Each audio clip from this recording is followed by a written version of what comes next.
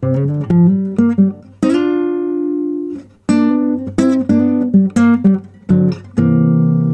so Vlad, digitalization, digital transformation, business transformation, all these sweet, sweet buzzwords that are becoming ever more common. Ever heard of them? I've heard of them a few times. They're really popular, especially now with the COVID pandemic. I think digitalization is a word that is mentioned in every company nowadays, and I think it's an interesting topic to discuss in this episode.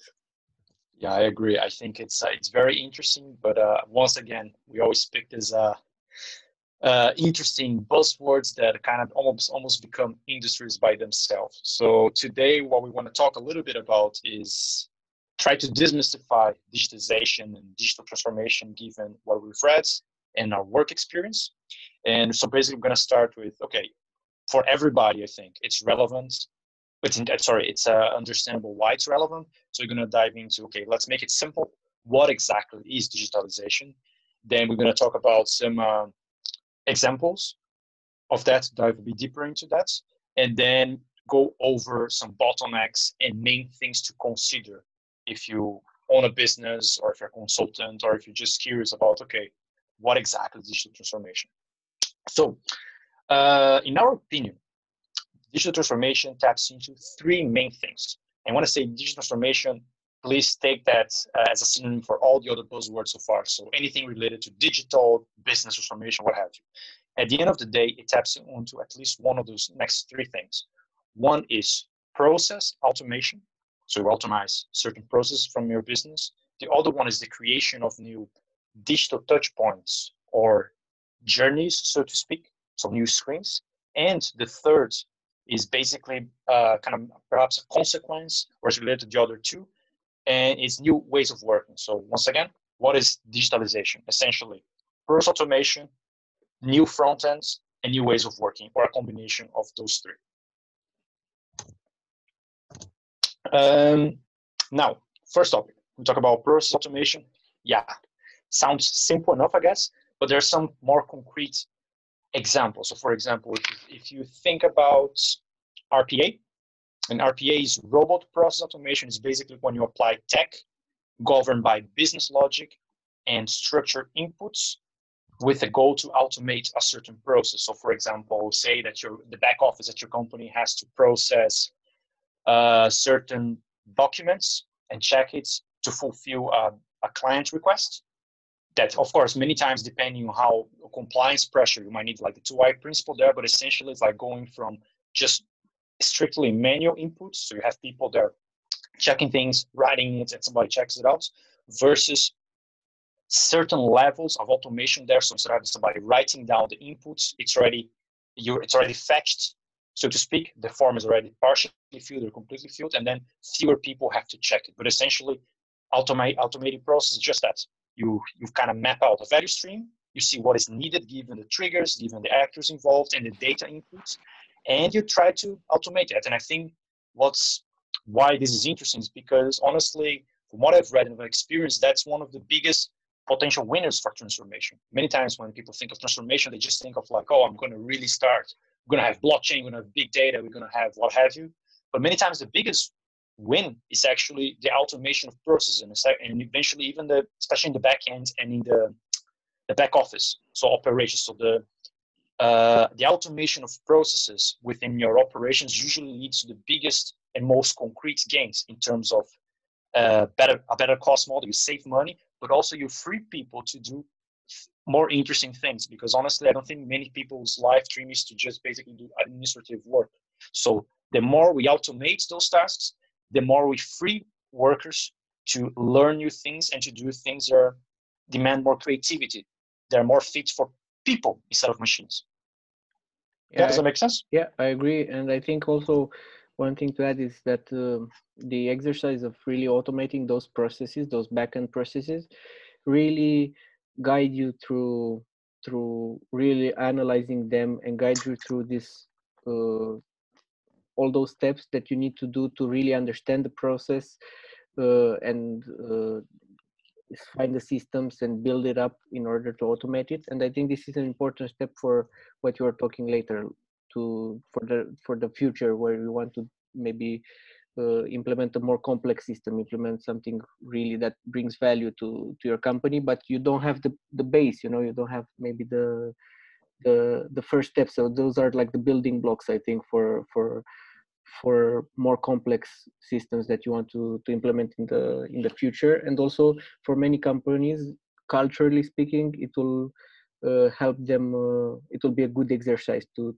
get used to this digital thinking, another buzzword. Digital thinking with digital natives and scale digital. Yeah, no, but essentially I think that's the point here, is we're trying to demystify, given our experience and our reads, what digitalization is, and that's a huge chunk. And if you look at because we said three main pillars, right? So process, optimization, new journeys, and the new ways of working. The second point, which is the new front ends or journeys, so to speak, that's kind of the flashy part and the exciting one, I guess, because essentially it would be something along the lines of being supported by process. Of course, you create new screens, you have new touch points with your clients. So say you have say you work in finance, I don't know, and essentially you sell a product, they usually just buy the phone. So like, hey, maybe we want to facilitate the sale directly via the website. So maybe you need to create a whole new flow where the client can request a product him or herself. And that's usually, it's exciting because you can really think about and can really apply new design principles here. And I think if you guys ever read anything about design thinking or lean startup, that's the main thing that people think about, is the exciting front end, is what you see, is what you feel, is what you touch. And it's also a part of digital transformation, of course, is the creation of new front ends, these new touch points. But it's not just for clients, essentially, because as I said at the beginning, this is about client journeys, but can also be employee journeys. So if you also expand a bit on the whole RPA part, many times when you create a customer journey, that has to be supported by other capabilities and by other new processes and by perhaps some worker journeys. So then new front ends for your workers that supports the fulfillment of the customer journey as well. And I mean, that's an exciting part, but you can go deeper as well. For example, with front ends, so many people, if you think about front ends, that's very broad, but like, okay, what about a chatbot? A chatbot in this case is also an interesting part of this construct of the front ends, I think, because it can help. On one level, it automates the response so that it taps into the previous points, but it also creates a new touch point with your client and helps you perhaps segment clients better. So for example, in SaaS, in B2B, chatbots have become a very interesting tool, not in every screen, so not in every stage in your customer journey, but in ones where you find out, for example, that most people get stuck on, or you have most traffic, and you create this kind of automated reply machine, so to speak, that can very quickly, after you test it, of course, a bit, and it learns to segment who are the most highest value clients. And then you can kind of help actually your sales team figure out which clients to pursue more or not, given that. But point being is that the front end part is also a big part of digitalization. Basically, it's like you're manifesting your value proposition in new ways. It facilitates you're reaching out to new customers and to provide value to customers in a different way, because the experience itself, I think, is part of value proposition of many companies. Everyone's expectations for customer journeys, it's kind of skyrocketing right now because of Amazon, because of Bol.com and all those things. It's really, at least I can speak for myself, if I'm applying for a product, if I'm trying to solve a bureaucratic problem, if the customer journey is not really smooth and clear, I'm very spoiled. I get very frustrated. So then that's a market dynamic that pushes most companies to kind of care about this in terms of their digitalization, in terms of their digital strategy. You need to have good customer journeys. You need to have good employee journeys. Yeah, I agree. And I think what you're saying, the front end part, is really important, because I think for many companies now, it offers them the opportunity to really create and test new ways of getting data in and processing that data. And I think many people are experiencing this now.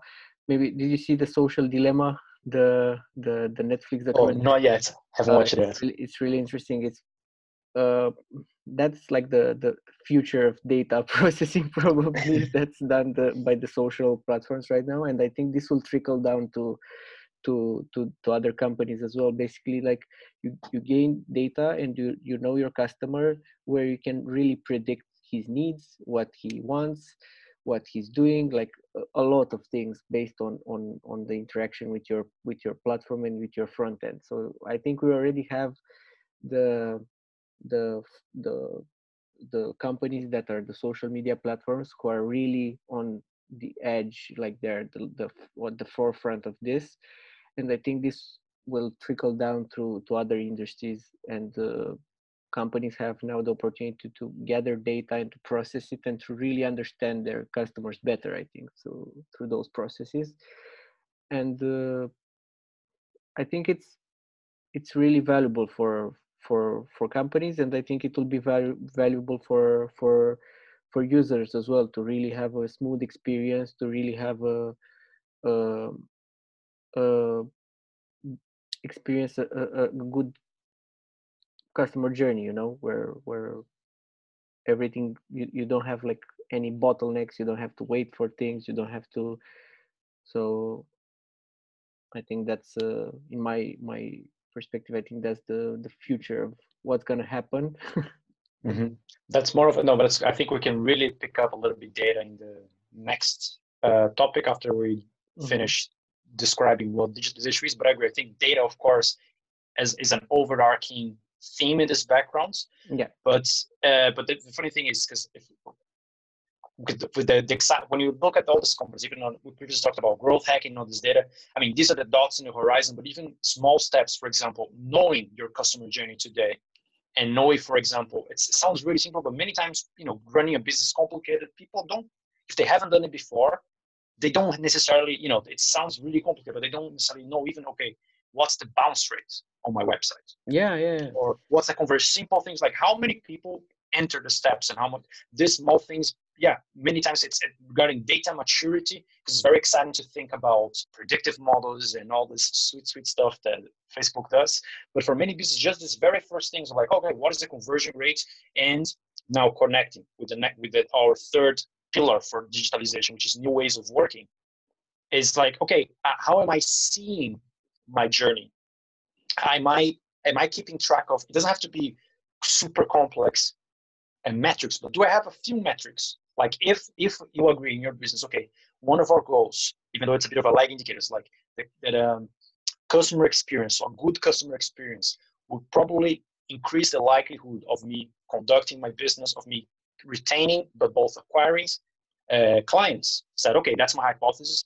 How am I measuring? How can I measure that today without needing to hire data scientists? It's not so far, but it's like, okay, what are my conversion ratios? And how do they change across time, across seasons, those kind of things. And of course, now we're very anchored in the talk of data, but essentially on a broader level, it talks about a new way of working. It talks about, trying to think of things of value in a different way, of like, oh, it's not just how good my product is, but how easy it is for people to get it. And it's about keeping track of certain KPIs and trying to investigate whether they are the KPIs that I should be following. Are they lead indicators versus lagging indicators? So are they things that if I change now, we're more likely to lead to a concrete change in the short term versus something that is correlated with another thing? So an example, for a very simple example I always use for leading versus lagging, it's like if you wanna lose weight. Many people have at some point in their lives they go through this. So keeping track of how much you eat is one indicator, but it could be a lag indicator, but like the types of food that you eat or your calorie intake is many times a lead indicator. It's more predictive of your weight loss than the other example, so to speak. But getting away from the data parts, just new ways of working. So it's about keeping track of things. It's about, if you think back of our episodes concerning design thinking, concerning growth hacking, it's about also kind of looking at things more in terms of loops, like growth loops, experience loops, and being okay with, okay, we need to constantly test things and being open for that. Being open to, okay, I have a product, how often should I change this functionality, or how often should I change the channel with which I speak to my customer? On which page do I set a chatbot, and why? The copy from the chatbot, is it friendly enough? Is it asking the order of the question, so to speak?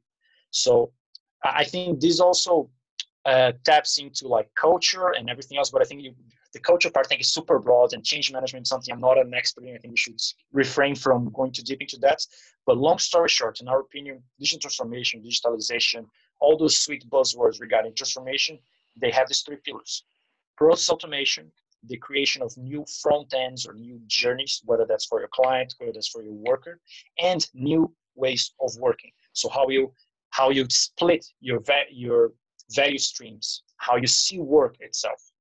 And maybe one last example for this part that is interesting, like, because we talked about that the first pillar, the process automation, is very relevant, especially for the back office and for operations. So broadly, to actually fulfill that transformation, it's important not just, okay, let's automate things, but also you need to understand the nature of work differently. Because operations, you're dealing with people, it's not just machines. And even if parts of operation is administrative, there are some parts that it's not. You need some creativity. So, for example, in a bank, if operations is responsible for sending letters back to some elderly clients, that's not something easy or simple to do. But then if you automate other things and you give the proper training to them, it's like you can really provide more client value. So it's also about how you see work, how operations works and how it adds value to the whole chain.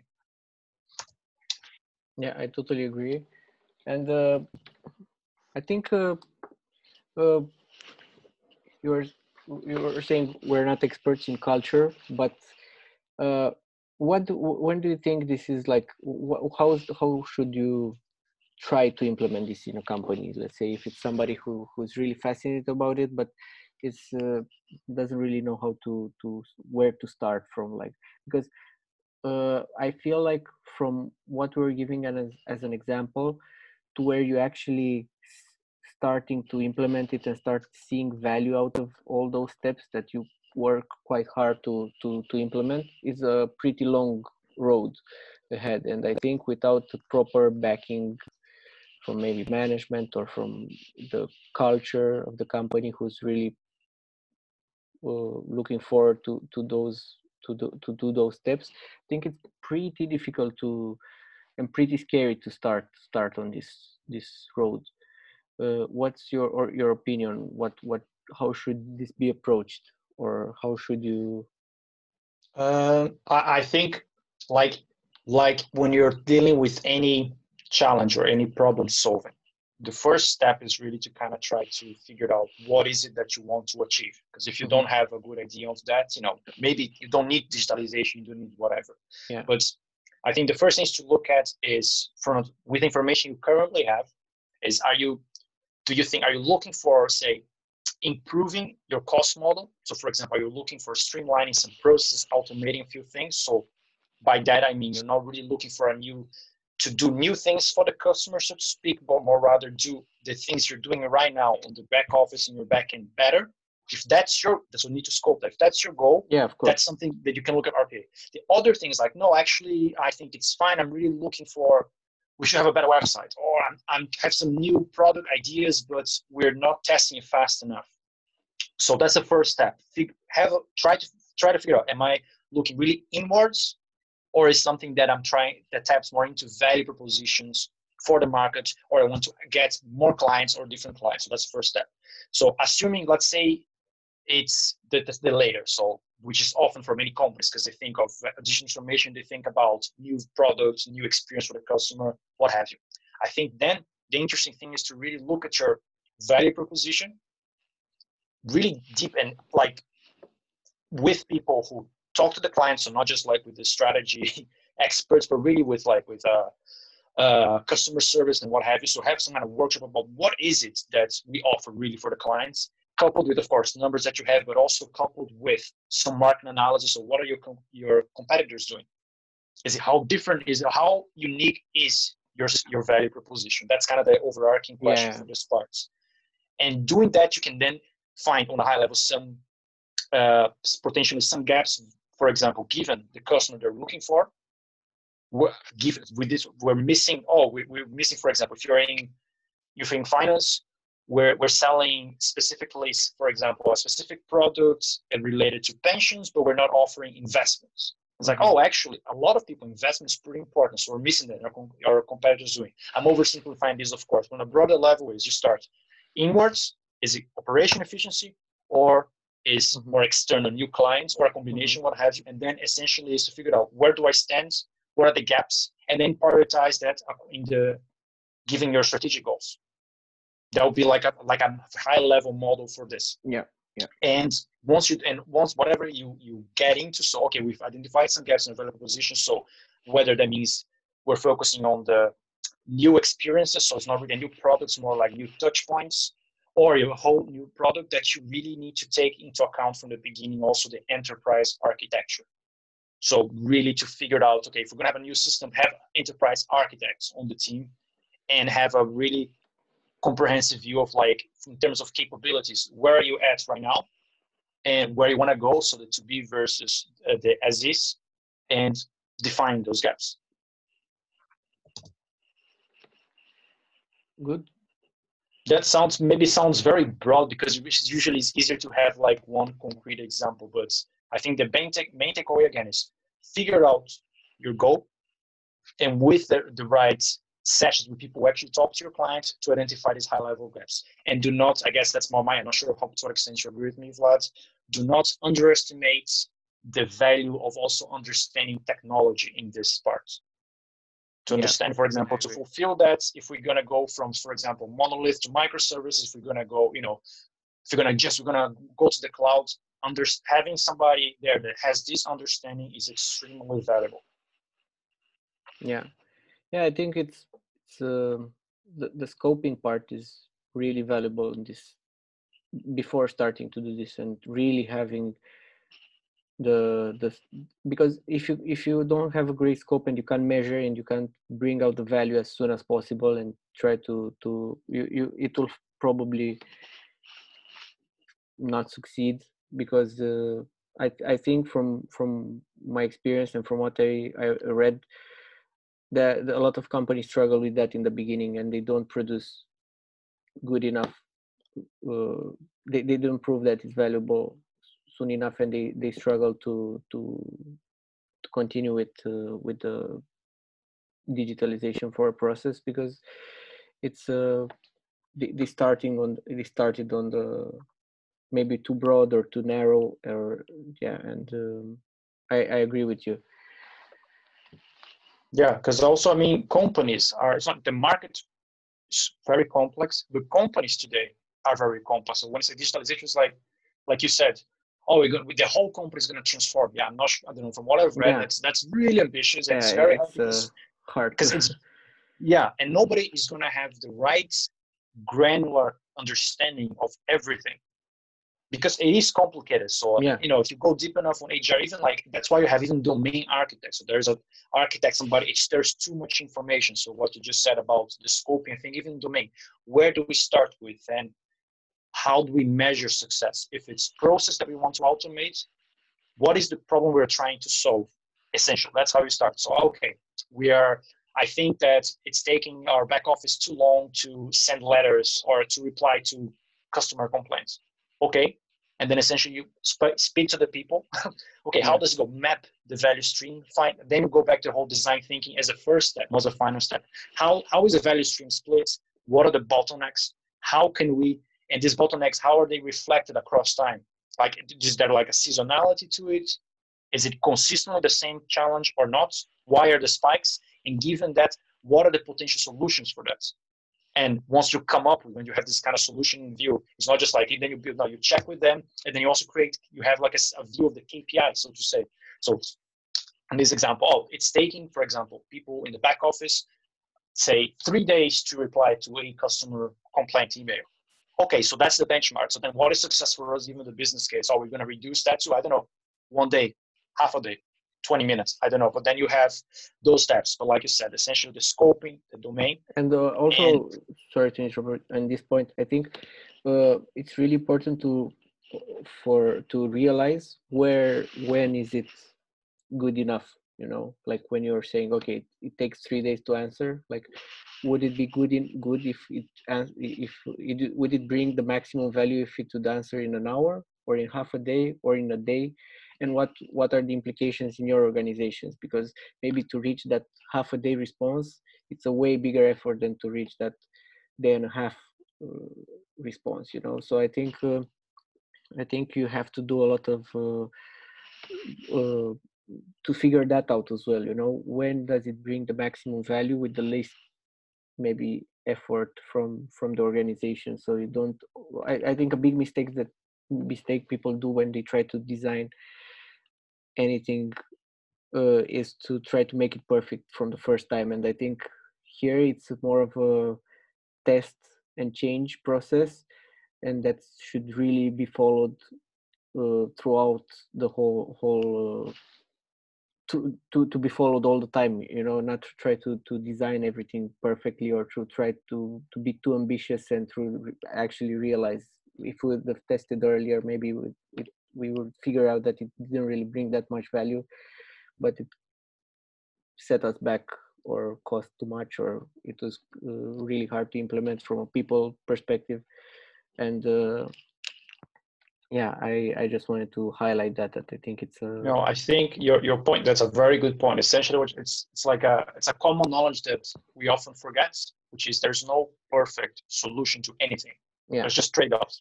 Yeah. There's limited resources, and that's something to, I mean, an underlying complexity in what we're saying right now is because I'm guessing that if there's some research on this as well, that, for example, when you're trying to sell a project, it's like negotiation one-on-one. That's, yeah. You know, the more you oversell, the more likely you are. So then I get it really gets more complex, but I think that the point stands to understand that when is success enough? What are the trade-offs?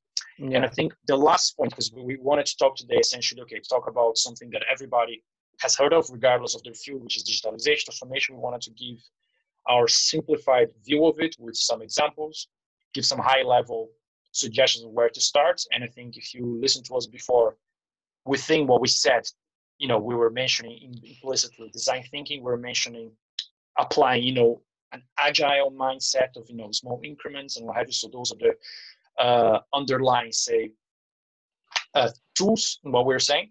But I think I wanted to just end with one thing that I think is interesting but often overlooked because it falls into enterprise architecture, and for many people that's just jargon. So enterprise architecture is essentially like, it's the constant like mapping the trade-off of the to-be situation of your company and your company in terms of like of the processes, of the technology, the application landscape that it has, infrastructure of now and tomorrow, and constantly kind of trying to find these trade-offs. And for example, choices like, do we stick with software X or do we split software X into W, Z, and Y, what have you? So that's kind of the thing. But what's interesting is, and I think that's relevant for people who don't like IT or don't care about IT, is a artifact called capability model. And maybe sounds broad. Essentially, if you just Google the stuff, it's like, it's a representation of what your company should do to fulfill its value proposition. That's what it is. And it's an artifact from architecture, but it's something that ideally, if it's done well enough, it should be understandable by everybody. And the reason I'm mentioning this, because we're talking about digital transformation, we're talking about changes and trade-offs. This is a tool that many times, and in my experience, really helps kind of communication between IT and business, and it also helps general project management.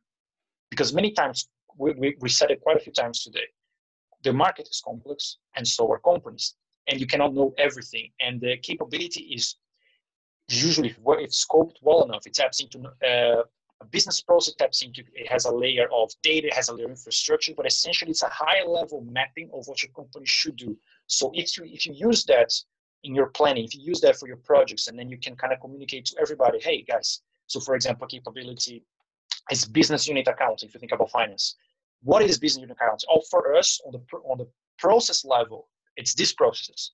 On a software level, it's using these softwares, and it delivers, it's linked to value stream X, Y, and Z. And value stream can be a customer journey, can be an employee journey, what have you. But what I'm trying to say is, if you use this artifact, if you try to use it and it's well made, it becomes easier to kind of communicate and say, hey, we're actually making this choice of digitalization because we're moving a capability that is red now, and red means it's insufficient given what we deliver, to green in 2 years' time.